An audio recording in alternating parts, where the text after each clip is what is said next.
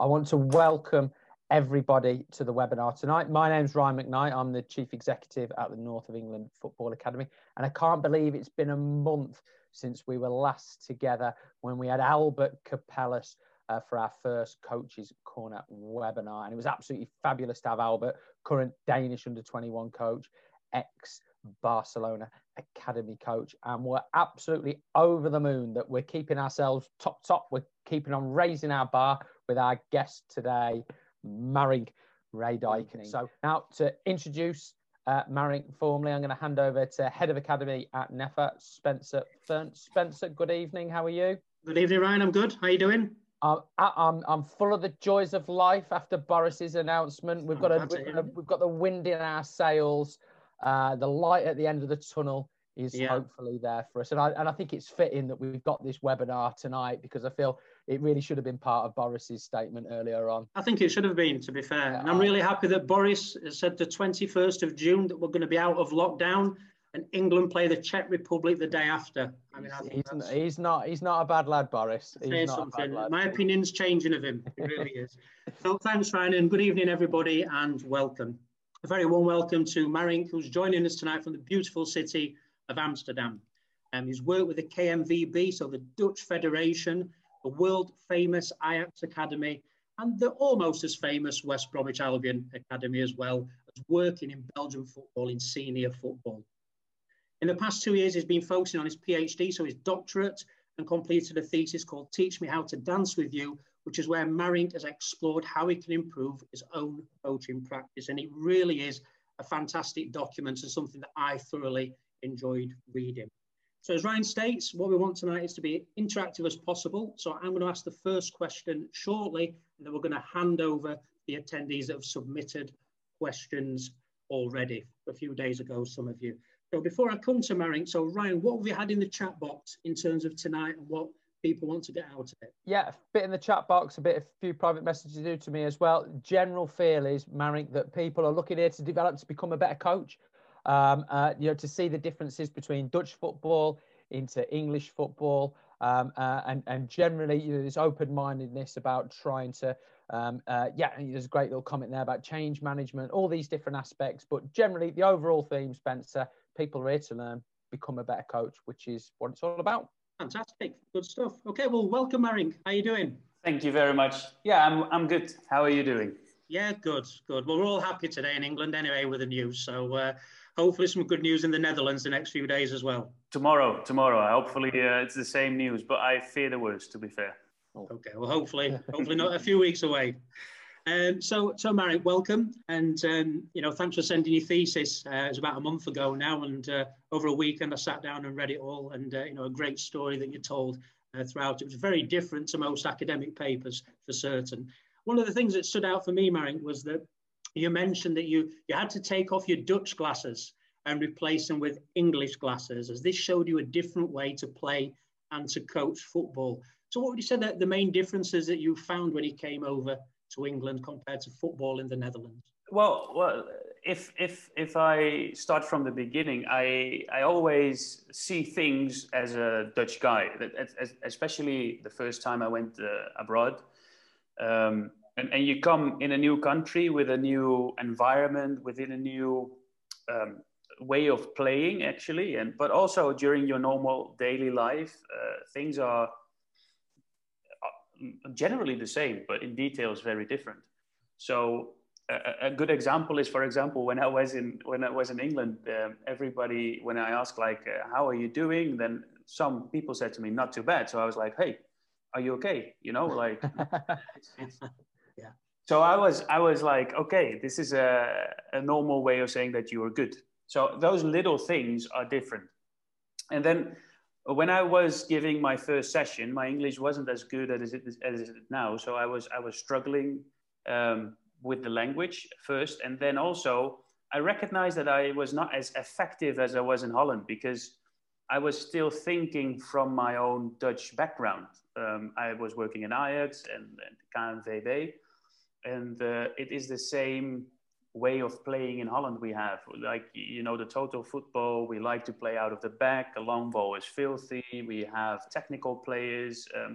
tactically, everything needs to be sorted very well. We need to think about every detail of the process of defending and attacking and transition.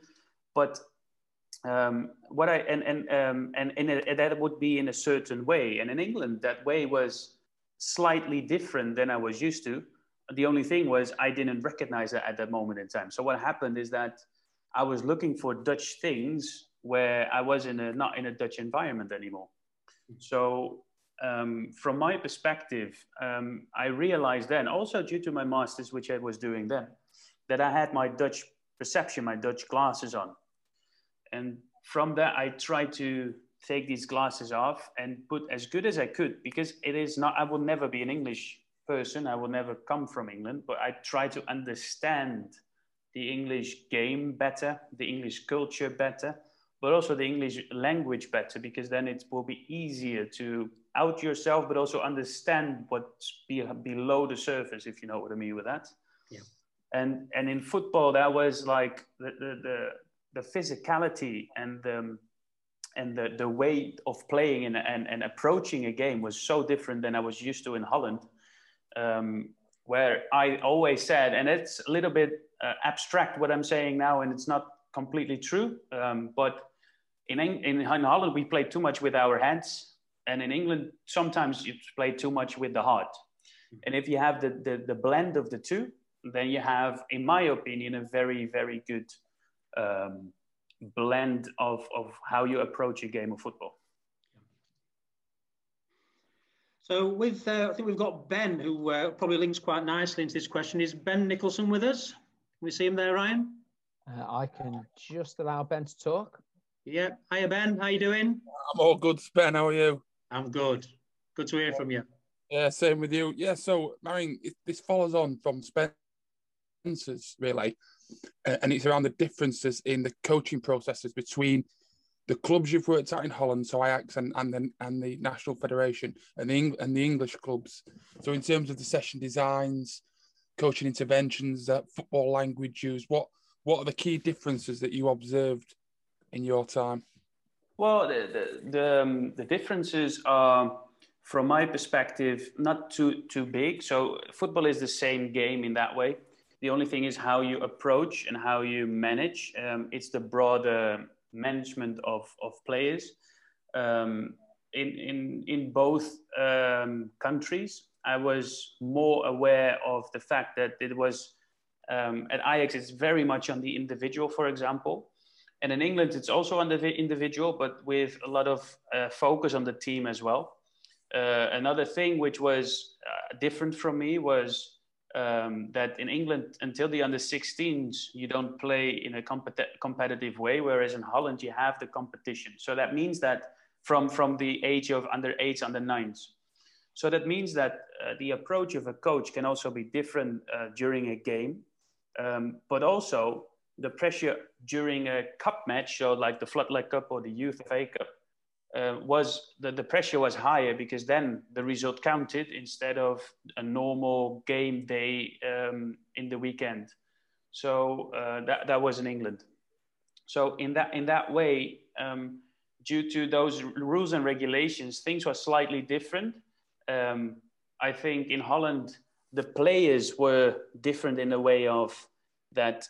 If I taught them something, there was always one person, and maybe two or more, that would ask me, why are we doing this? I mean, I want to know and understand why we were doing this.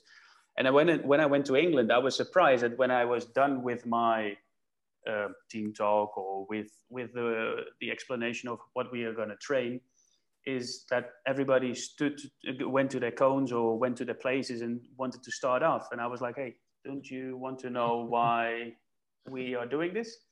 So, and I believe in Holland we go too much. So if you now look to the coronavirus, for example, we have all our own opinion and we hardly follow the rules. We are very, well, you know, Dutchies are a little bit arrogant in a way. Yeah. And that's a good thing in one bit, but in certain moments, I think it's a very big weakness. And that's also in England. In England, it's the other way around. I think it's a very big advantage that you have people who listen to the rules and regulations, But if it is too strict, you miss that little bit of creativity and own thinking and understanding of things. So that was, for me, the main difference between England and the Netherlands. Whereas from a way of playing perspective or a coaching perspective, there were detailed differences. Is that an answer on your question, Ben? Yeah, that's a fair answer. I've been to Holland a few times and played teams over there and had coaches come over here, and I think you've touched on something there with the competition that's massive. Because when I've been over to Holland and been in tournaments, our players are all out to win, whereas it's a normal process that the Dutch boys go through. So they take competition no different, whether it's a tournament or a normal game. Just in terms of the session design, though, I'm just interested to hear about that, because I see a big range here. You get some coaches who are unopposed still, and you get some who are the opposite end of the spectrum, who is everything's games based. And when I've seen Dutch coaches, they seem to begin a lot of sessions with unopposed technical work. What's the difference? Have you observed that in England, or is that the way it always is in Holland? Well, that's not always. It's depending on the coach, obviously. But I think what you say, that the general thing is that you're right in the observation. In Holland, it's if you look from a very general perspective, you start with a warm up, then you do a passing drill on a post, then you maybe do a passing drill post or a position play, and then you do a game or a differentiated game to get into the end game finally. So that's the general way how Dutch coaches do things. And in England, you had more like to follow the program. Again, the same as I told before, like there was a structure from the club and you had session designs there and you needed to follow those session designs, which is also a way of doing things. And those sessions were mostly based on the same elements as we have in Holland. So passing drill, maybe an extension of the passing drill, position play, and then you go into your game and solve the problem or train the problem you want to improve. So you have those 2 weekly cycles in West Brom, and you had a focus point every day. Ben, does that answer all your questions? Yeah, that's great from me. Yeah. Ben, what are your thoughts on the competitive nature of the games program here? Do you think we should shift back to something more competitive? Personally, no. I think from experience and the knowledge I've generated from that, the fact that we have cup competitions adds that different value, and tournaments going abroad, and we're talking about academy football here, adds that different experience. I don't think we are of the mentality in this country that a lot of Dutch coaches have come across, where they can detach themselves from the scoreline to focus on individuals. In this country, in my opinion, there's too many coaches who take the result literally and would change their methods and their, we'll call it a philosophy, based on getting the result of the weekend at an under-12s game that no one's going to remember in 10 years' time. Yeah, I totally agree with you there, Ben. And I think I went to Papendal. I was there a couple of years ago, and I was speaking to Marink about this, and I went to watch Vitesse under 15s, and they were training. And what amazed me, I was sat there in the stand watching them all turn up, and half an hour before the session starts, they're all there. They've set their own practices up. It was unbelievable. And then in England, it's very coach-led, or that's what I found, being in the academy system. And then watching the session, was hardly any interventions from the coaches. Whereas in England, it can be a bit stop, stand still, which, sometimes has a place as well. But just how it flowed. And that really impressed me about that different way of working. I mean, would you say that's like normal in terms of not many interventions, Marink, in the Dutch game? Yeah, but what we lack, in my opinion, is that willingness to really get better and really get go over yourself constantly. We have a little bit of a spoon-fed way of how we are raised here in Holland. And that's something I miss and what I really liked in England. So I agree with the coach-led approach in England. So that it's a lot based on certain hierarchy that you that the coach, you listen to the coach. Again, that's a good thing in some ways.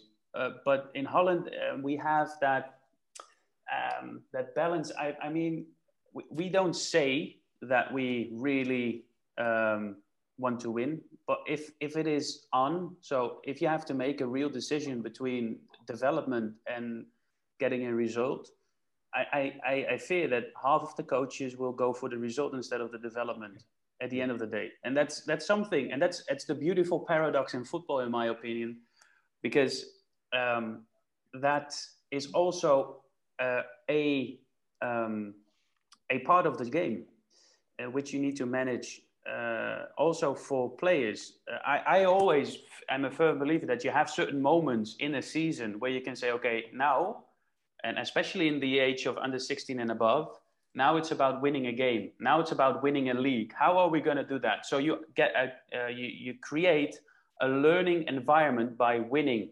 However, we as coaches should be detached from that. It's not for our ego or our status or our own benefits. It should be for their benefits in order that they understand how to win a game. And that's what we miss in Holland.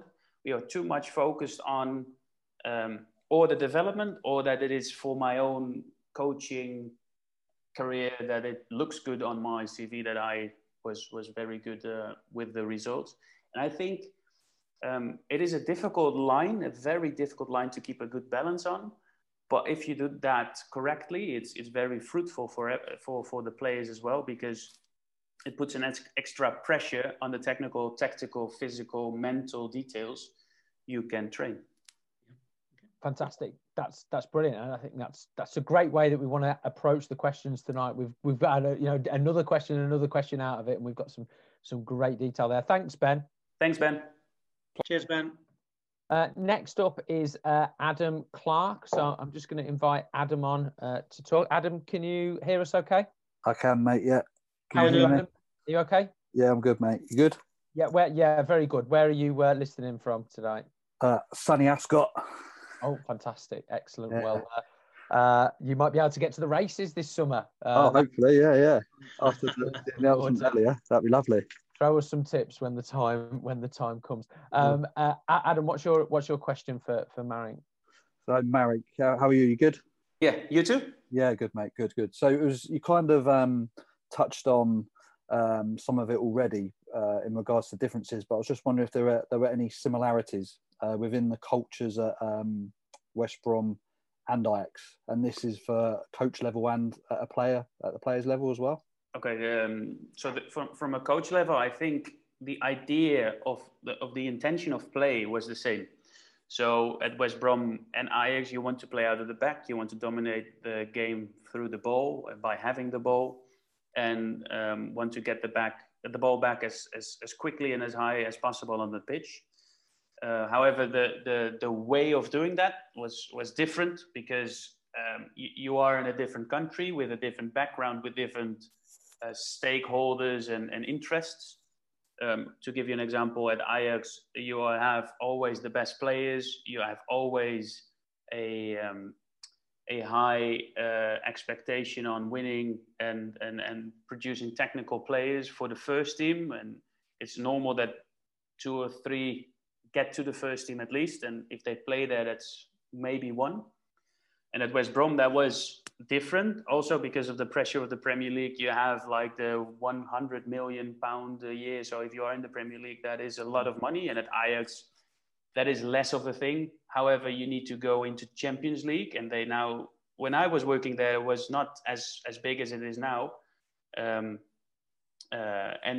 now they also changed that a little bit. So the pathway is still there, but because they buy in players, they have less of a chance of breaking through.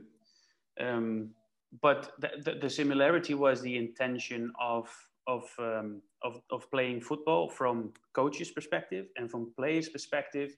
That is a difficult one, because I believe that the differences were, I wouldn't say huge, but different. So again, in Birmingham, I had a lot of players coming from different backgrounds. At Ajax, you have that as well, but there were less differences in, for example, their social background and economic background as it was in England.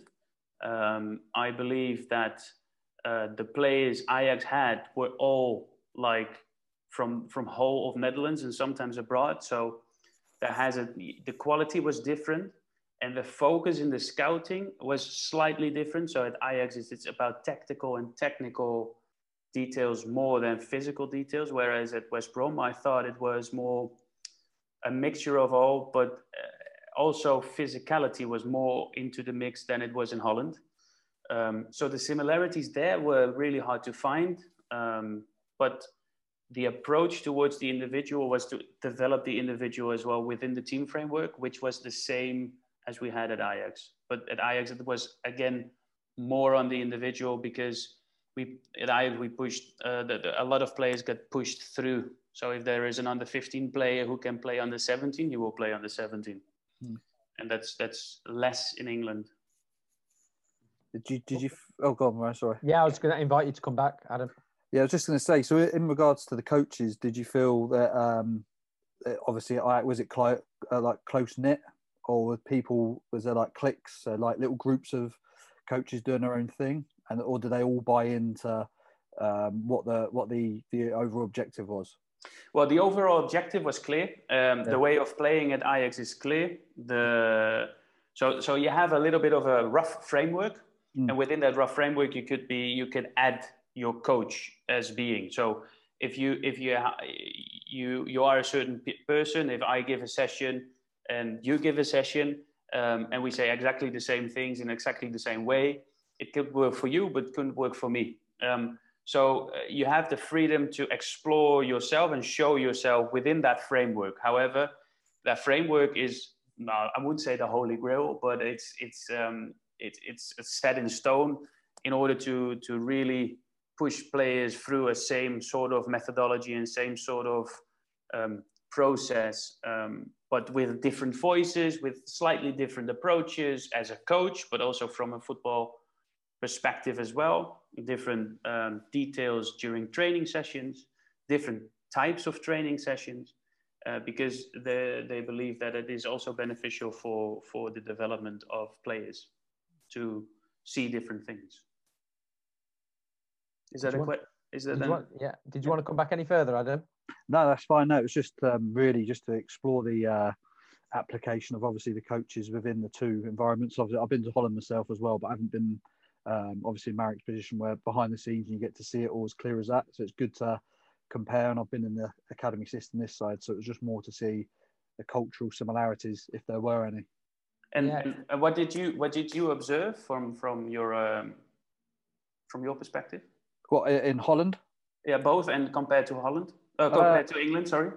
Similar to what Ben said earlier in regards to the practice design. Not saying it was like the curver kind of model, but that kind of approach. This was a number of years back, but there was more freedom, like you said. But this is what I saw, obviously, given to the players, an emphasis of development over the result. I did feel the coaches and the environment was more welcoming and more open than it is here. In the UK, I feel that sometimes it's very closed and guarded, as if it's top secret. No one can know what's going on behind closed doors. Yeah, it's kind of the same thing everywhere. It's obviously everyone's got different application. That's all it is. Okay. Yeah, I think it's a really great comment at the end there, Adam. I think one of the things sort of I picked up from your question, I'd be interested to hear what your thoughts are, Spencer, as well, and of course, Marink. In terms of that Ajax model, how do they quality assure the program that's going on? How do they manage that the coaches are actually delivering the sessions that's within that fairly rigid framework that you spoke about? Well, they in Amsterdam they are very direct, even more direct than the Dutchies are seen normally. So you know that straight away, and there is a good mix of coaches coming in. So you have an individual coach who comes in, and you have other coaches looking at your game. So it's more an informal way of doing that. You have a lot of former players who are there as well, who know the culture.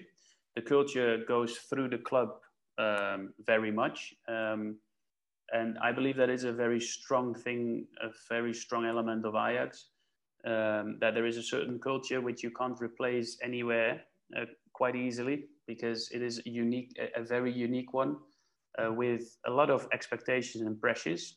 But I think that is for the development of people, it's very good to have that.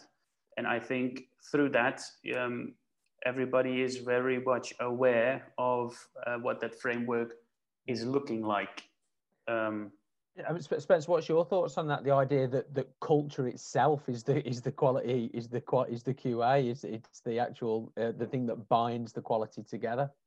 I think culture is the most important thing, whether it be football or business, and you know that your values are aligned to that culture. You know what your purpose is as well. What I was really interested in, Marink, is in terms of your first role at Ajax, were you given a mentor at all in terms of your own development, so that you fitted into the Ajax way and the Ajax culture? Yeah, it was, in my first year was like a learning role. So I was helping out during every day. So you had a 6-week cycle. So that means that the head coach would jump from the under-17 to the under-18 after 6 weeks. And after 6 weeks, he jumped on to the under-19s. And the under-19s coach went back to the under-17s every 6 weeks. Yeah. And then you had the individual coaches and me who swapped around through those cycling and every day. So one day I was at that team and the other day I was at that team. Because I did that, it was for me like, whoa, I started to learn a lot about the club, about the differences within the coaching. I working with the other ex-professional players who learn you the very specific details. And I had one person I could go back to if there was any questions, and he challenged me as well. So that those kind of things, they helped me to get ingrained in a way. Yeah. And is there a big investment in coach development as well? Everyone's doing the UEFA badges or BA license. Was there a lot of coach development that went on within Ajax?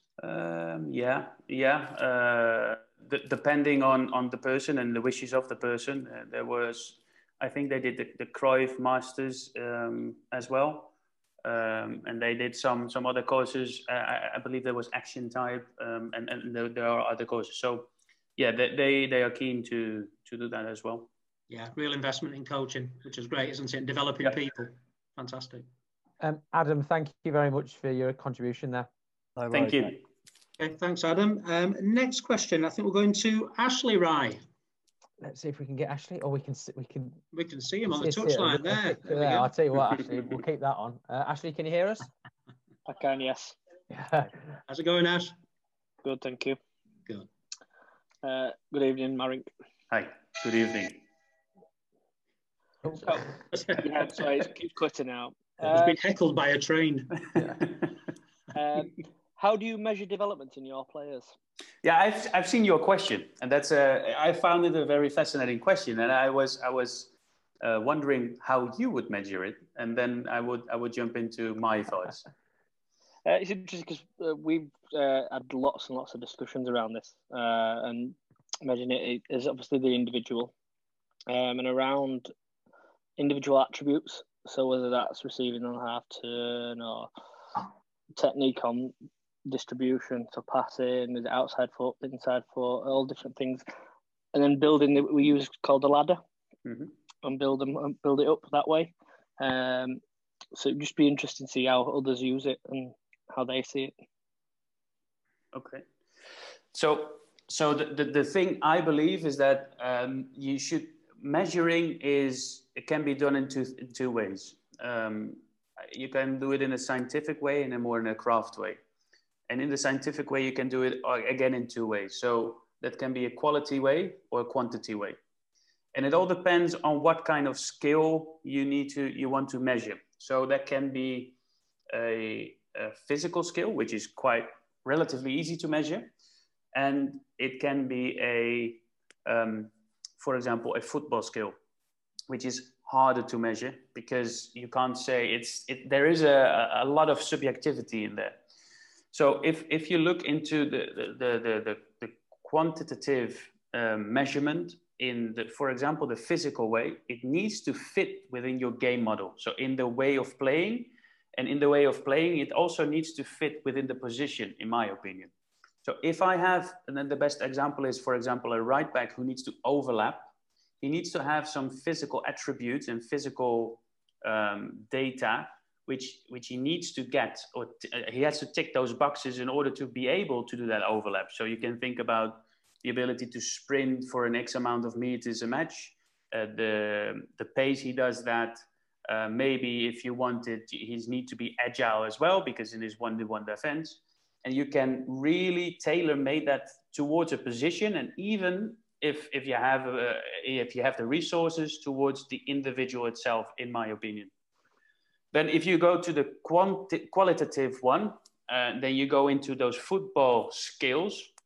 You can measure that for several things by video analysis, individual analysis. But it always stays like a process, because there is no context in football the same. So every situation is different, and all kinds of passes, touches are different as well. However, you can do, in my opinion, some more abstract measurement in terms of, okay, what is he able to do? Is he able to, for example, delay? Or is he able to, for example, attack a ball? Or how does he shoot a ball? And are there any details in there? So he is, if he has to delay, for example, a first touch, is he attacking the ball with his foot, which he's going to touch with? Or is he going with the ball? And if that is not the case, then you have a measurement where you can say, okay, like these are moments you can do this, but you still attack the ball with your foot. And then you have a sort of qualitative way of sitting down with an individual to measure that and make that a sort of action plan for the next coming weeks or the next coming season. It depends on the level, but and the context. But that is something I would suggest as well. But also, and then we go to the craft bit, it is that how are you gonna get those measurements across? Because that's ultimately, in my opinion, the most important thing, how you get them across towards those towards the players. And that is up to the coach. You need to have a certain relationship. You need to have a sort of bond, and you need to know if he needs a, can I say that? Yeah, I can say that. A kick up his ass, or does he, or needs an arm around his shoulder? And how are you if you're going to do that, if you decided what he needs, how are you going to do that? And how can it be constructive towards the measurements I just mentioned? So that's how I would measure, and always keep in mind that it is the science. So the data you collect, but also the craft, how you bring it across. And if you meld those two together well, I think it is the most effective way of measuring. Yeah, brilliant. That's great, that, Marink. I think, working in the academy system and working with a lot of academy coaches, and, when it comes to maybe scholarship decision time, it's very subjective. And I was reading about Alkmaar, because I'm a bit of a fan of Alkmaar, across there in the Netherlands, and how they use data to inform the process as well. And I think, there's quite a number of clubs, I wouldn't say probably your Cat 1 clubs in England, but maybe lower down, that need to have a look at that. A bit more objectivity instead of just being 100% subjective and giving an opinion. Yeah, and also not general data. Nowadays you hear a lot of players say that they run like 13 kilometers an hour, and I'm like, yeah, but listen, wait a minute, are you gonna prepare yourself for a marathon, or what are you gonna do? Yeah. So it needs to be in context. It needs to be specific. So a coach needs to define very, very, very secure what he is expecting of certain positions, of his team, of the way of playing, and he has to have good conversations with the analysts in order to define the definitions for the data. Because if I have like, for example, 1 + 1 + 1 is 3, then 3 will be my data. But maybe a variable can be taken away because it doesn't fit really my coaching or my game model, sorry. So then 1 and 1 becomes 2. So the data become completely different. So if you define it very, very precisely, I think it will be even more beneficial. It's a really interesting comment, and because also the players, certainly the modern players, they're actually aware of the data, aren't they? And they're cute with the data. I was hearing somebody talk last week about how overall possession has gone up in the academy system, but the number of forward passes has decreased, for example. Yep. And you know, young players become obsessive about keeping the ball, even if it's sideways or backwards. Yeah. Yeah. Ash, did you have anything else to come back on, or has that answered your question? No, it was great. It was just interesting to see about you talking about the player-coach relationship. It's massive, in my opinion. Sorry? It's massive, in my opinion. Player-coach relationship. Yeah, I believe it is. At the end of the day, we can have a lot of information and a lot of knowledge on the game of football and all the circumstances around the game of football, like the data. But if we can't bring it across to a player, it's useless. Definitely. We'll come to it. So, I mean, what we could do, Ro, we could probably go to Liam. Is Liam with us? Let me get Liam on. Hi, Liam. How are you? I'm good. How are you all? Hi, Liam. Yeah. Hi. Well, Liam, I think you're in Ireland, aren't you? Yeah, I'm in Ireland at the moment. I was on a Zoom to someone in Ireland this morning, and I think you guys have got a bit more lockdown to go, haven't you? About 9 weeks, apparently, if the rumours are true. Oh dear. Yeah, so Liam works with Nefa, and he went back home to Ireland in, I think it was October, and we've not seen him since. So, yeah, maybe next year, Liam. Yeah, not this rate. Go for it, Liam. My question is, well, before I actually ask my question, the rationale for it is you have quite a strong academic background and you've worked at some top clubs, and some people in clubs are sometimes closed to people from an academic background. That's maybe a little bit of a general observation. So my question is, in clubs, people without 300 games on their CV as a professional aren't always listened to like a former pro. So as someone from an academic background, how do you best communicate your ideas to people who may value experience over knowledge? Well, first and foremost, I think you always need to have the balance between the two, because I have no 500 appearances in football, and from my own experiences, playing in a stadium is also a special occasion, and I was surprised by the impact it has. So if you have that advantage, that is something you can use in the club as well. So I believe that if I am in front of someone, I always search for the cooperation, because I have something to offer, which they, I wouldn't say lack, but I have specialized in that, and they have specialized in another way. So you have two different worlds coming together, and I think that is a very strong element of things. So I believe that it is not biting each other. I think it can help each other, and it is good to see that some coaches are getting a chance without having a playing background.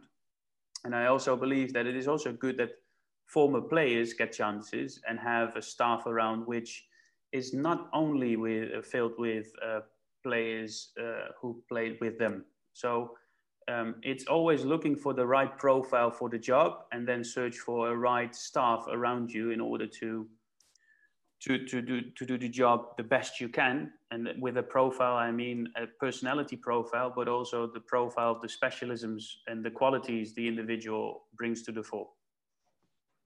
Perfect. That answers perfectly, yeah. Yeah? Absolutely. Thank you. Liam, what's your experience been? I know you're obviously sort of educated yourself. Have you felt that perhaps your education isn't as valued, or?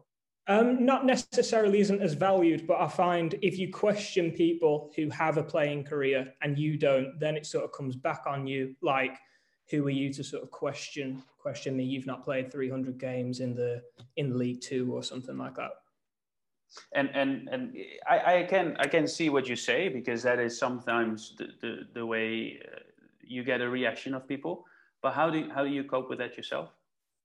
I don't really. It doesn't bother me in terms of not being able to have a career.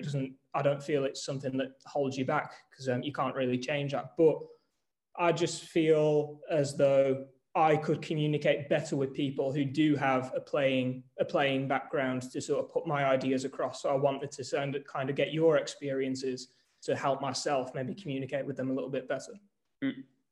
No, I believe if again here it's about building a relationship that you can say what you, and it sounds very cheesy. Is that the right word, right? Yeah. So it sounds really broad, but building a relationship, understanding the person in front of you is key in order to have that open, direct relationship with each other, because then it's not about the games anymore, because people value as a person as well and understand your way of doing things. So let me give an example. It's maybe not as coach to coach, but I was 26 when I was starting to work in first team environment, and I had to give a session towards a professional player who was 34, 35 at that moment in time, and was a professional for 12 to 15 years, and played on the highest level in Belgium for that amount of years.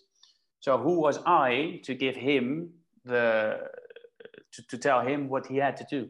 So what I tried to do, because I was aware of this fallacy of mine, and I was asking him also questions, and it's not because I wanted to build a relationship, but I was very curious about it, how he experienced things, what his aims were, where he wanted to go to, because then I could also adapt my coaching towards him.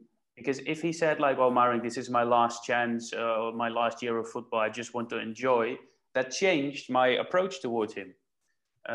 But also after a session, because I knew he was keen to really get to the highest standards, I asked like, "Hey, I just gave this session. You had these kind of topics. I spoke about that with the goalkeeper coach, because he was a keeper. Did you got enough balls on that? And if not, how would you change?" And sometimes he would say, "You know, it was enough, it was great, or it was too much, or it was too less." And then we started to talk about, okay, next time, how are you going to adapt it a little bit in order that you also get all the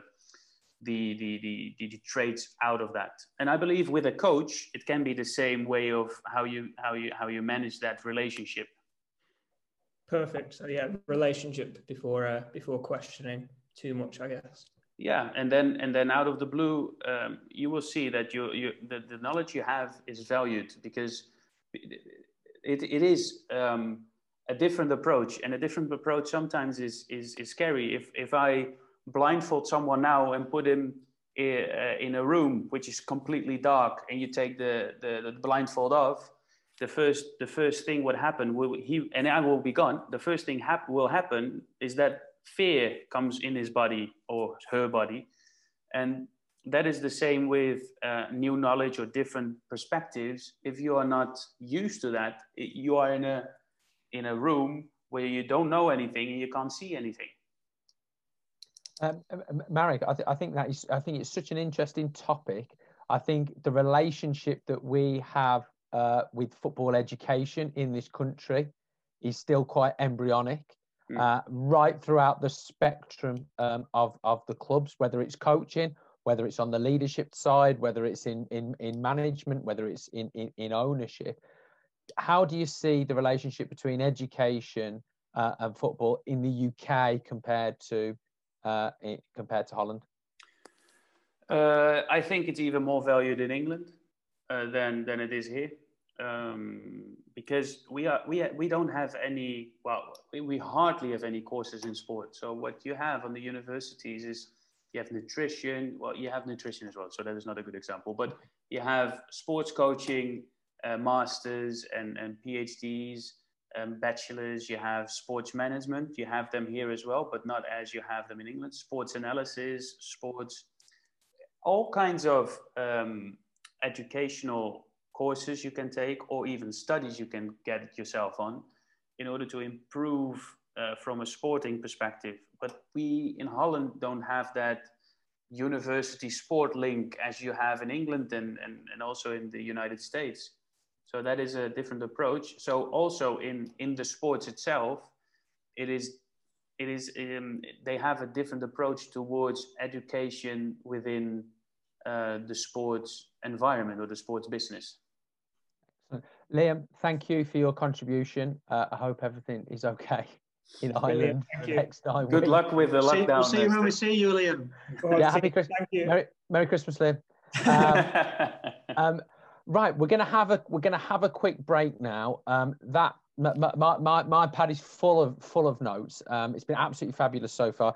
But Marink's going to leave us with a second question just whilst we have that break. And what's that question, Spencer? What's the question that we're going to ask the audience to have a think about in the break? Yep. So, what are the key principles in defining your game model? Can I expand on that a little bit? So, yep, sure. I was just curious if someone has his own philosophy, mission, vision, idea of football, and what are key principles within that? So, if you need to summarize it, what 3 points would stand out in your philosophy, game model, vision, mission? It's just how you name it. We've had a few messages from the question, which is absolutely great. Really interesting one from Darren, who's got his 3.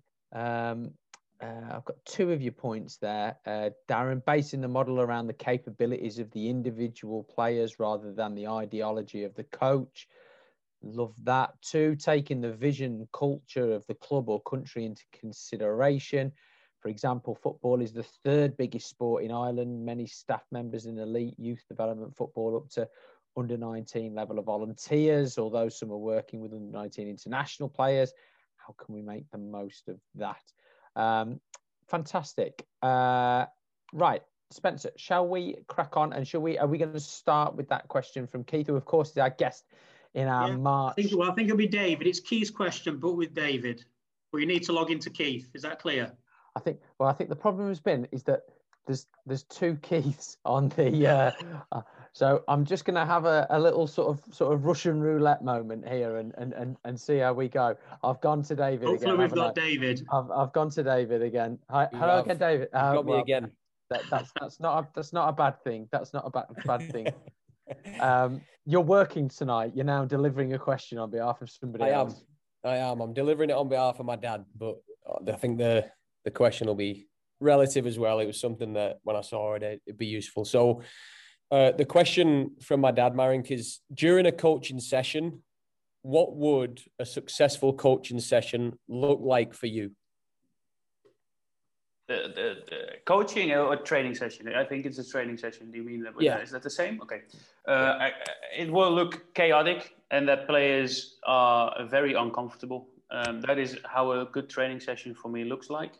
And it's not chaotic and uncomfortable because it is not well organized or not well thought. I think it needs to be on purpose, with a certain purpose and a certain focus on either technical, tactical, mental, or physical details, maybe psychological details as well, or a combination of those in order to challenge the players that much, but specifically on certain points which you were looking for before. And sometimes when the session is chaotic, also new things happen, and that you also accept that those new things are there, and that can be also very strange mistakes, very strange behavior, and how you manage with that and how you do with that in order to get the long term going well, or to get the development in as you wished you would do that. So in that way, it needs to look chaotic and the players need to be challenged. And you get some behavior or sometimes conflicts or fights or whatever that may be, or maybe a session which is completely crap. I have no better English words for that, but looks crap, but is cognitively very challenging. So maybe the level is very low, so the physical level is very low, but within the heads they are working very hard. But that's something we can't see. But how you see it is that the intensity physically is very low. So that's how I would prefer my sessions to look like, and that's with nearly every session. Also depending on the day and where we are in the week, and where we are in which group you work. So in first team, it's something different. And maybe with under 21s, under 18s, sometimes that will be different, but mainly in every session I do, I wished I could do that. But again, it needs to fit within the long-term plan. But I think that is. Got it. In terms of that, so you mentioned the two things that you mentioned at the start of it was chaotic. Yeah. So chaos and then them being uncomfortable. The first question I have related to that was, what does chaotic look like? Chaotic look like that players are struggling with the challenge you give them. So that they are not, that it is a little bit above their level, or sometimes very much above their level, that they need to find out like, oof, we have a mountain to climb here, in order that they improve in the areas you wish them to improve in. And chaotic is sometimes also, I give an example. I sometimes give a passing drill in order to improve communication. So in my coaching, I am on them in the technical and tactical details, whereas unconsciously, they need to communicate with each other because they need to make sure that the rotations within that passing drill go well. And I know before that communication will be one of the elements they need to have in order to organize themselves if the ball goes bad, or that the organization is out of, how do you say that, out of control, really, so they don't, disorganized, maybe that's a better way of putting it. And then they need to solve it themselves. I'm not going to solve it because I am on the technical and tactical details. So sometimes I make like two captains who need to solve it, or sometimes I say, okay, guys, that's up to you. Another way I did it when I was working in England, I started to explain a new session in Dutch, and I on purpose used my body language very much in order to that they had some idea, but their interpretation of what I was telling, because I was sure that nobody speaks Dutch, and if they did, it was stupid because Dutch is a useful language, by the way, useless language. Sorry. So in that way, I try to get them to think for themselves and dare to make mistakes, but that looks in the beginning very messy, and then they have to communicate and organize with each other something. So that is what chaos means to me. So always like throwing a brick in clear water and try to get something out of the session. Okay. And then the other one, so the other word was uncomfortable. Yeah. So with that being said, how do you know when to rescue players? How do you know when they may be in too deep and you might have to reel them back in a little bit? That depends on what you want, and it's also your players.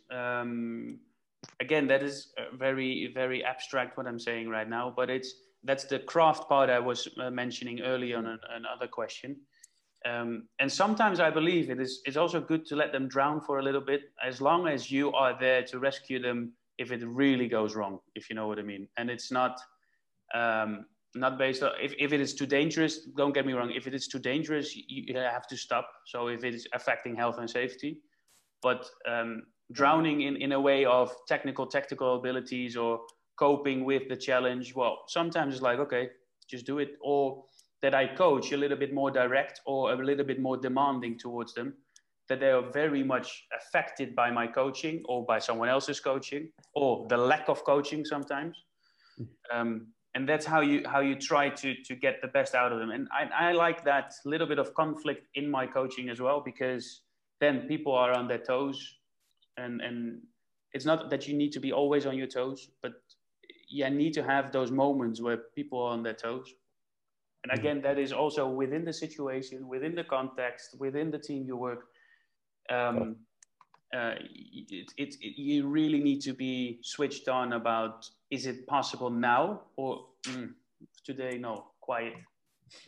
Yeah, absolutely. Situational understanding. Yeah, good word. Thank you. That's from me. That's it. I think I'll thank you on my dad's behalf for the first question and for the follow-up ones too. It's been excellent so far. I'm enjoying it. Thank you very much, and thank your dad for me as well. I will do. Thanks, David. Thanks, David. Yeah, I think we'll go to Romy next.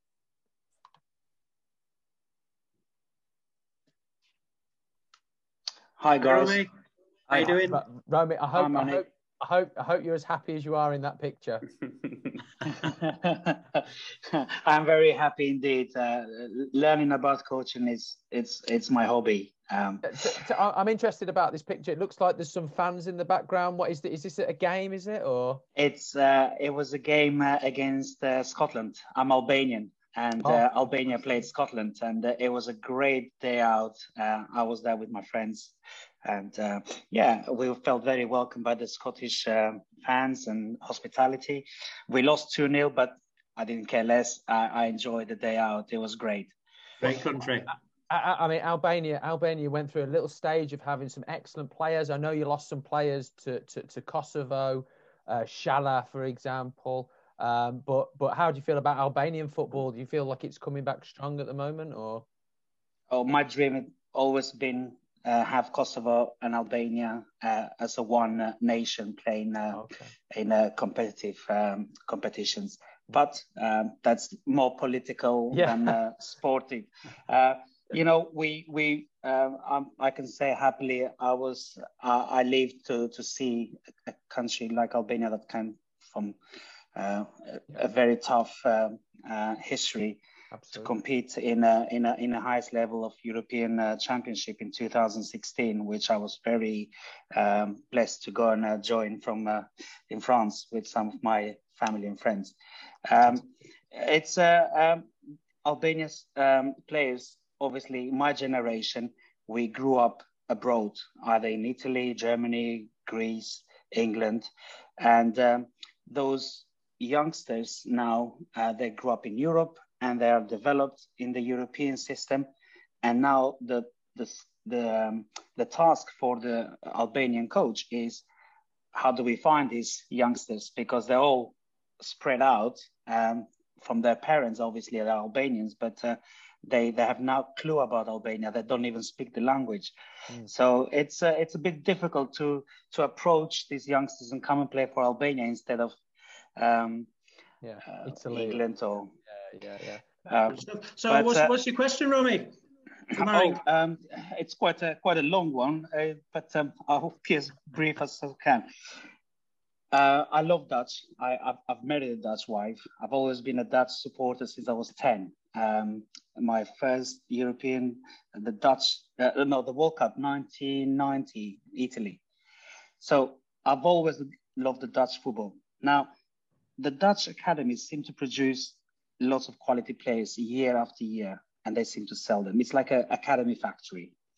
We all know that.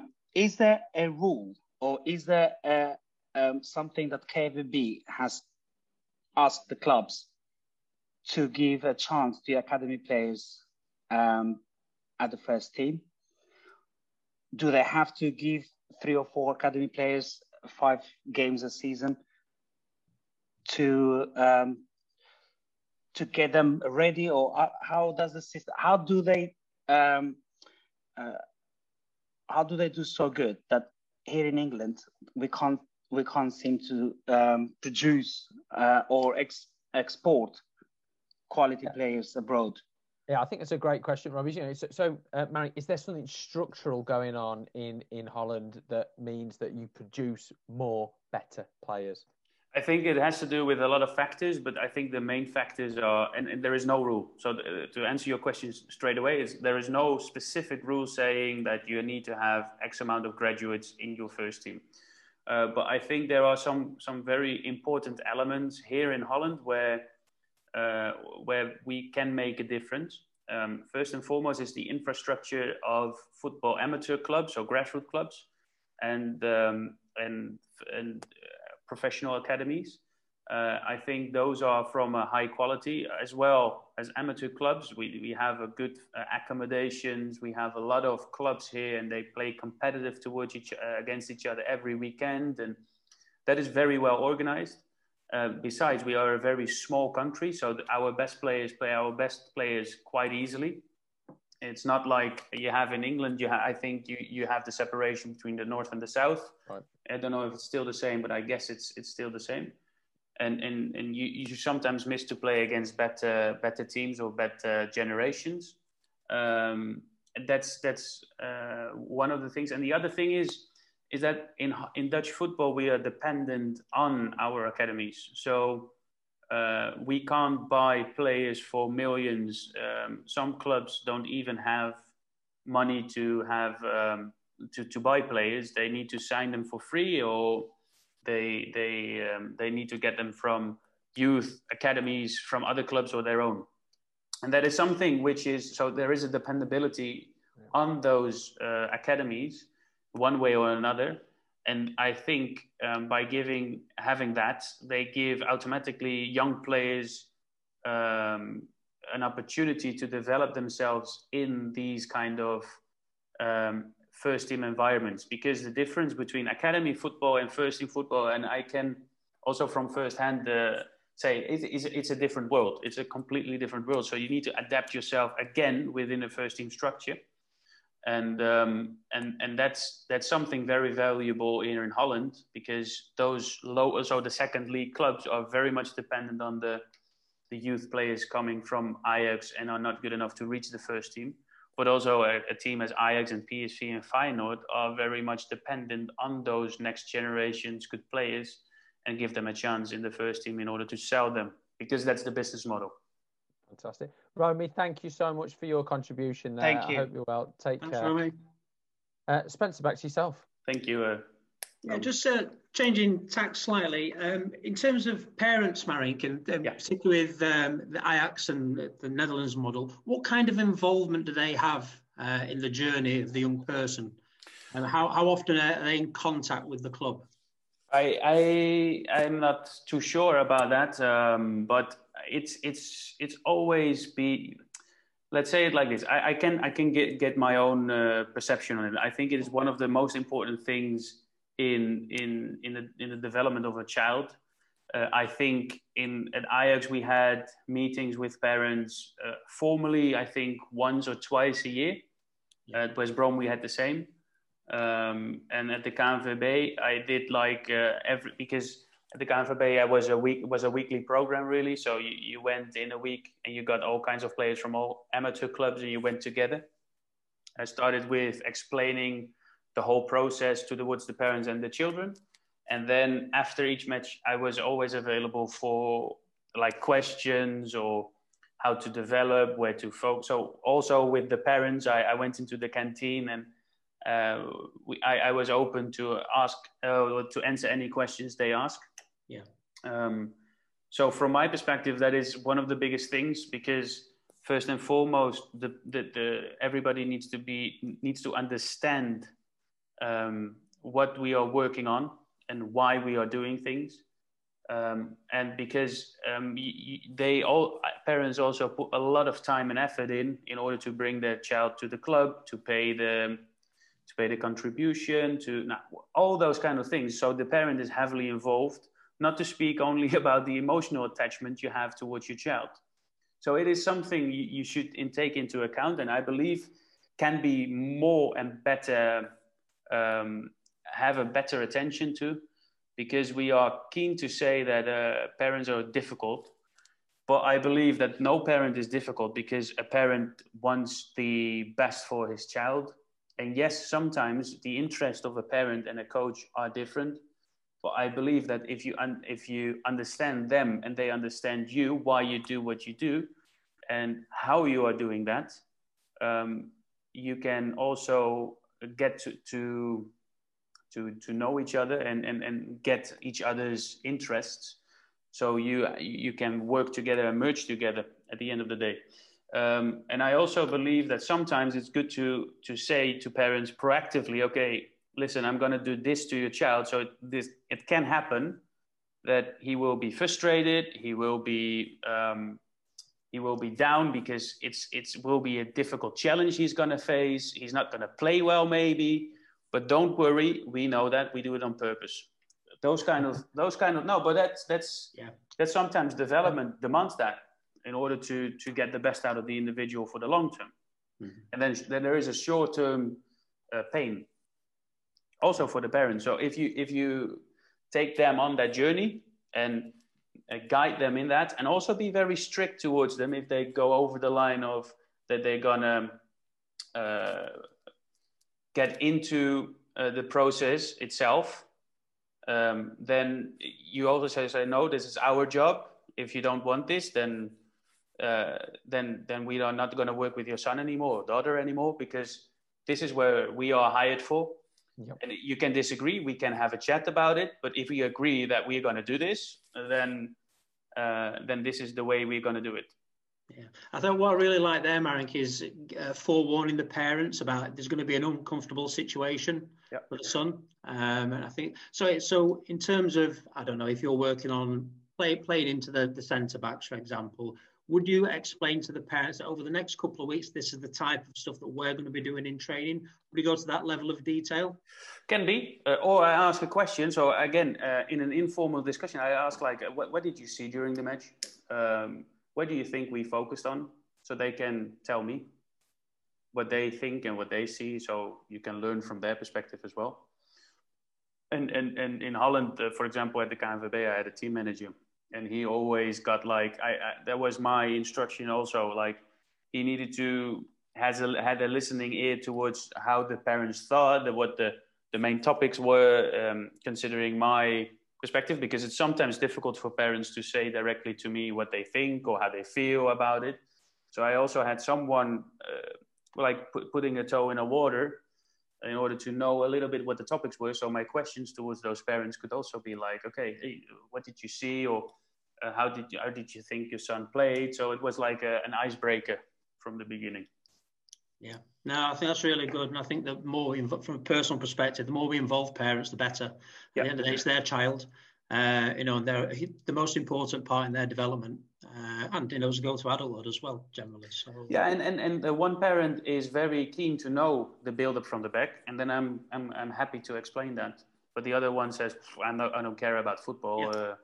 Good luck with it. If he's happy, then he's happy. So it's always a differentiation in approach. That's really good. Thank you. Oh, no worries. Good stuff. I'm going to go to Dustin. Dustin, I'm just going to bring you on. You had a really interesting question that you've put in the Q&A box. Are you there, Dustin? Can you hear us? Hi there. Can you hear me? Hi, Dustin. How are you? Hi there. Good stuff. Dustin, you asked a really interesting question in the Q&A box, so go for it. Sure. So just early in the discussion, the topic was raised about a club like Ajax, where every coach knows exactly how to continue the same principles and coaching philosophy. But if you're in a situation whereby you're trying to, possibly in a small town or in a region, implement a specific style of play, and you have small sessions with coaches at the different clubs, but you don't have the luxury of coaching or interacting with them continuously, how do you manage so that they don't go off and do their own thing, but they continue in the process of trying to implement a specific way of playing long-term to assist this whole development process? Great question. A very good question. I think then you need to think strategically about, okay, what are the important things which fit the coaches, fit the environment, and fit the age groups. And then you make just a few basic from my aspects where you focus on. So that can be a technical detail, and maybe a technical detail can be a touch, a pass, a certain movement. And then also in the tactical detail, you can say like, okay, I want our teams just to press high and to understand that we play out from the back, unless we are, for example, one-on-one at the back. So on our half, the opponent presses that high that they are one-on-one at the back of them. So then the long ball is effective into space. I think that is what those very short, sharp, but concise details you put into place, and you just control them and ask people around their opinion and how they think about it, and check and challenge them in their practices and also during match days, and to keep it simple in that way, and not too much, just 1 or 2, maybe 3 focus points, and from that you build the 3 to 4 to 5 to 6. But if it is ingrained, that's how I'm not an expert in that, because I never worked in such an environment. But if you ask me now, that would be my answer. So keep it simple. Is that answering your question? No, definitely. I think also what we mentioned previously, the example you made about the difficult parents, just having the discussions with them about why you're trying to implement a certain way, and the advantages of keeping at it, and just getting them to understand that let's give it a try for a certain while before we try and go anti it. And if you maybe have suggestions in altering it, we can just implement it as we go along, but have that open discussion. I think that was a good example you gave. Exactly. And then you also have, because if you keep it simple and basic, then you have the openness that people get involved in that and can buy into it and put their own ideas to the full. And that's the advantage of keeping it simple, because it's too detailed and too complex. People will all have an opinion of it, or just say, okay, leave it. I'm not interested. Exactly. Thank you, Dustin. Great to hear from Dustin. you. Thank you. Spencer. Okay. It can be difficult in the UK, Marink, and maybe the same in the Netherlands, for coaches to access the UEFA B license or the UEFA A license. What advice would you give to them to try and develop if they can't access these national governing body courses?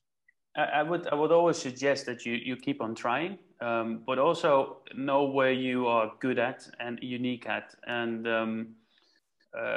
it is a hard one, because currently I'm also trying to go to the pro license. I know I need to have a little bit more experience, so in that way I know what I have to do. But also, what I do then is okay, what are the criteria? How am I gonna stand out in those criteria, and why do I stand out? So know yourself and know where you're good at, but also your fallacy. So for example, like I told earlier, I never played 500 matches in professional football. So I will never tick that box. But what box can I tick? And that's why, for example, it's not the only reason I did my PhD, but the consequence of doing a PhD is that is a box which is not even in the description of the pro license, but it is an extra value, which is, I think, valuable for the application. And that's for me, to get to a B license or an A license. That is how I would approach it, because at the end of the day, that is the decisions you make are in your hands. So how can you be the unique coach they want to have on that course? Because a course is also full of coaches who have their own backgrounds and own flavors, but maybe they want something for the group process in order to let those courses also excel in a certain way. Because it's not only about the content of the knowledge you get from the course, but it's also the melting together of different types of coaches from different backgrounds with different perspectives. And I experienced that I learned the most also from the other coaches, my peers.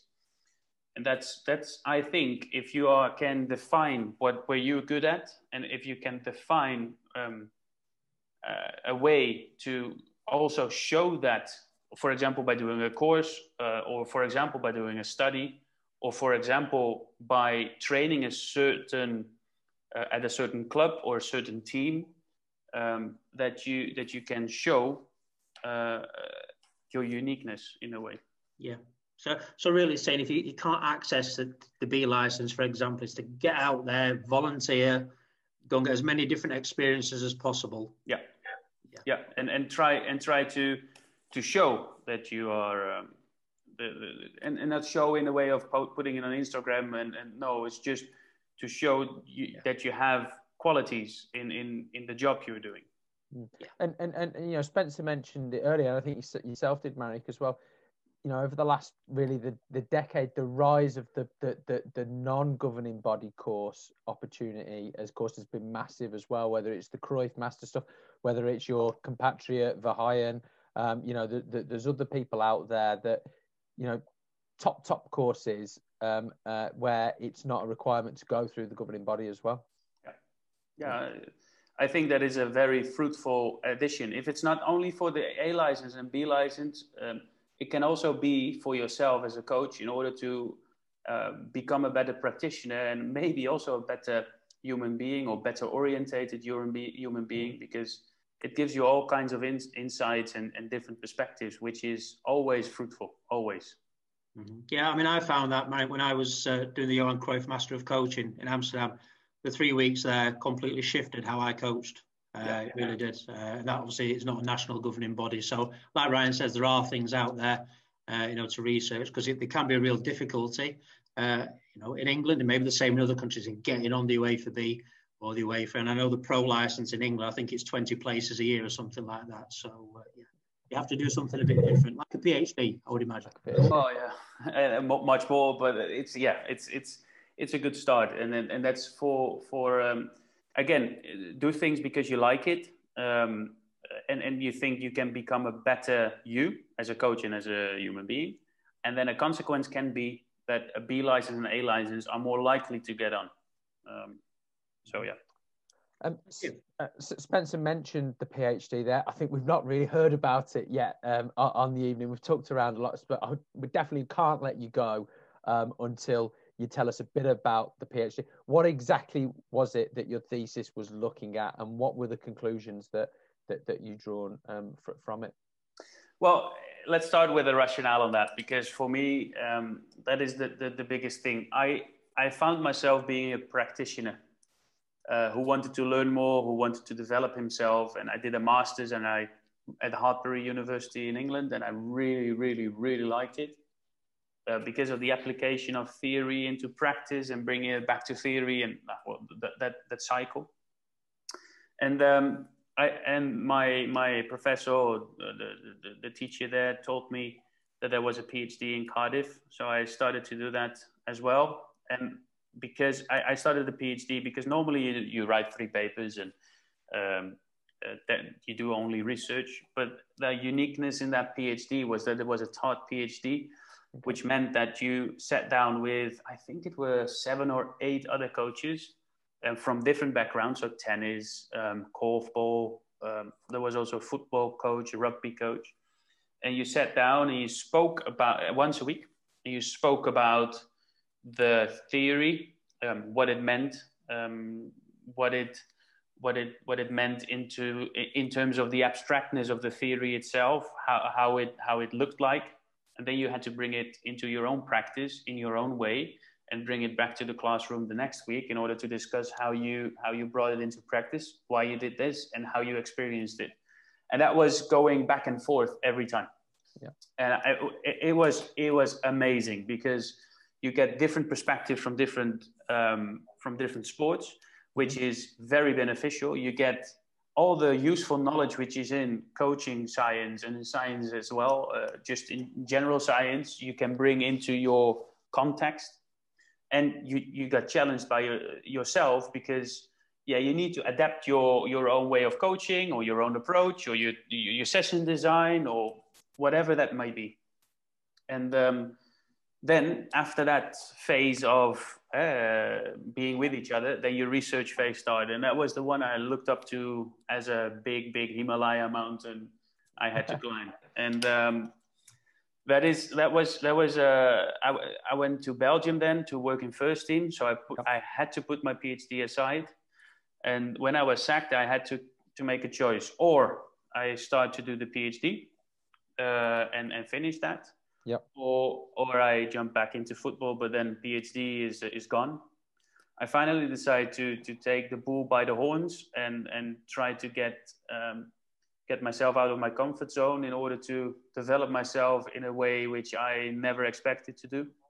So I wanted to do the research project, but I had a demand that I could do it my way. And my way what meant that it was of the level of a PhD, but practically understandable, because I think coaching science is a science which is very practical. I mean, if you coach, that can't be in theory, you coach in practice, and you can write about coaching. And so you learn to coach in a different way or better, or however you want to call it.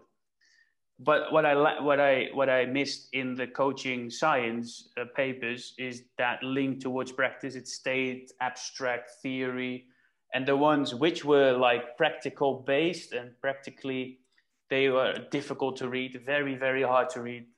I was even like, this is hard stuff. I will never read this again if I was obligated to.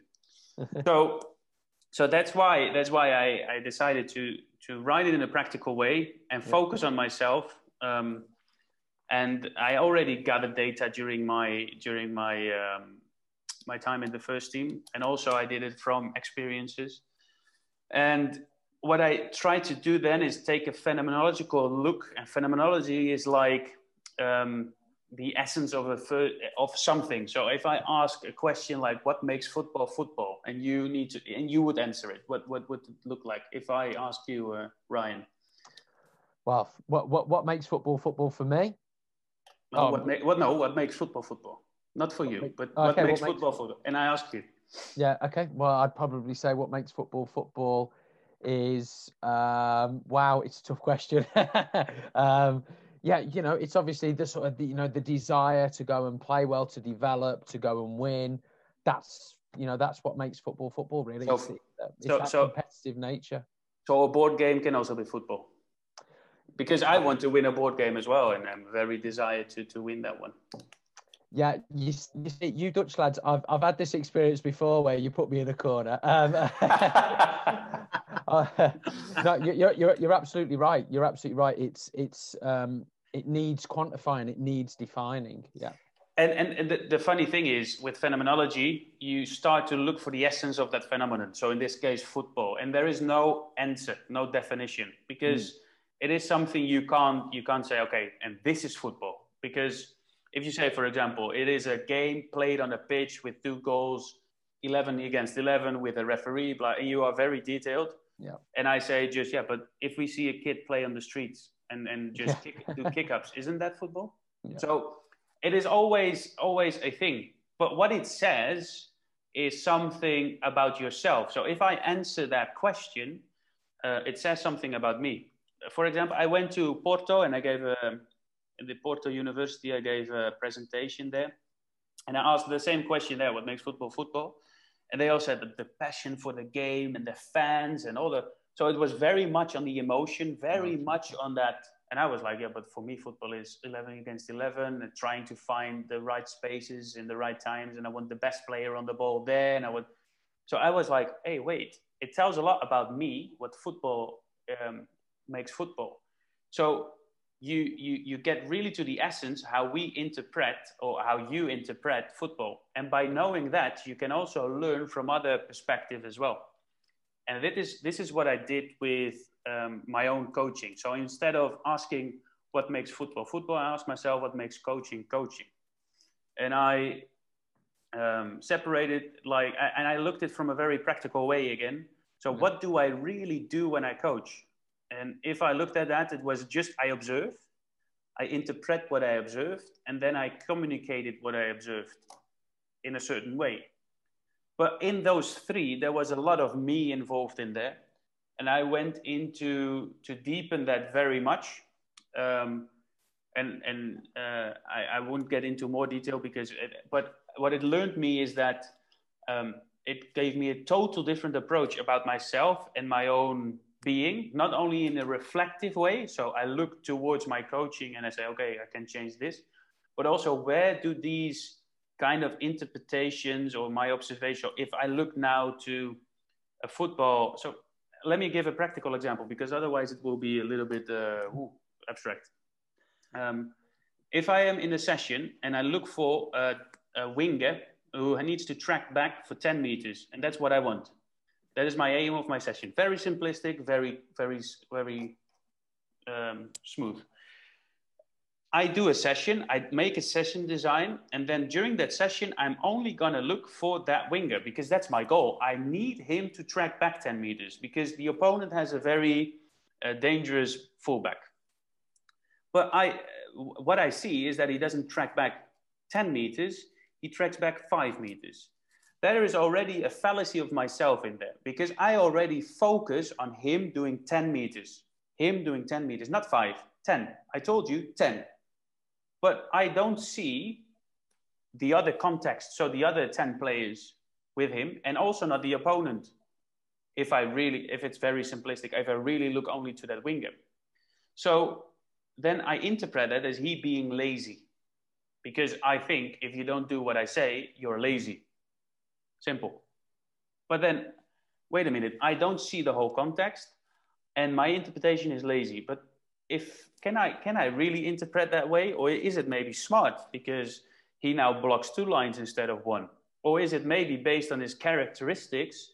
Is it like the best place to stand? Or can it be that he doesn't understand what I mean? So do I need to explain him in a different way?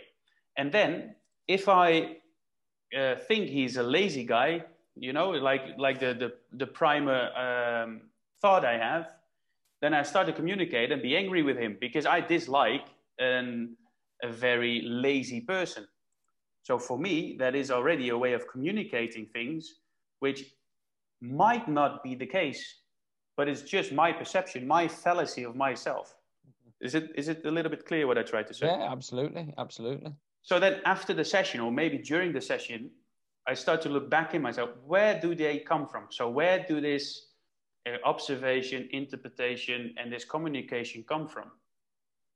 What does it tell about me? So it becomes very reflexive. So instead of being reflective on something outside of me, it goes inwards. So I'm looking inwards towards myself. And if I do that, and next time, my whole observation and interpretation and articulation or communication will be different. And that's what I try to do. And it is a sort of spring. I took myself as a sort of example. Example is not the right word, but as a how do you say it? A rabbit in a research. A guinea pig. Thank you, guinea pig. But it was more of a springboard for a wider audience to do the same things in their own context and maybe in their own definition of what coaching is, but to let them think about what it is. Yeah, I mean, like I said earlier, it's a fantastic read, and you know, reading academic papers, which I'm doing as part of a master's at the moment, is not something that I look forward to. But the way that it's written and the story that Marink tells is absolutely superb, and he's very kindly offered to share the thesis with all the attendees tonight. So I know we'll get that out to everybody tomorrow, so you can have a read as well, and hopefully provoke some of your thoughts moving forward in how you coach. So Ryan, I think we are pretty much there. That's gone quickly, hasn't it? It's gone very quickly. And Marink, I've got to say that this time last month we had Albert Capella. It was absolutely fantastic. But you know, I've got to say it. You've for me, you've gone beyond. And as a Wolves fan, you know, you've worked it out. You know, it pains me to say it, but. I've personally really enjoyed the last hour and a half. I've found you absolutely fascinating. I say I've got a pad full of notes. Spencer, a few words from yourself before we wrap up. Yeah, I mean, just you know, a great insight as well. You know, good to see the slight differences between the Netherlands and England as well, and obviously, you know, the PhD, which I've read the thesis, which is amazing work, as people see tomorrow when it arrives in their inbox. But thank you ever so much for this evening. It's been fantastic, a really great experience for everybody involved. Thank you very much for having me, and thank you all for listening. And if there are any questions or anything, any comments or maybe feedback on the thesis you receive tomorrow, let me know. No problem. Fantastic. And you're on LinkedIn, are you, Marink? Yeah, I am. You're on LinkedIn, yeah. So on there as well. So I think next up, well, we've had David, who's been on the call tonight. David Mayer, and is asking a few questions for his dad, Keith. I think it's maybe with us as well.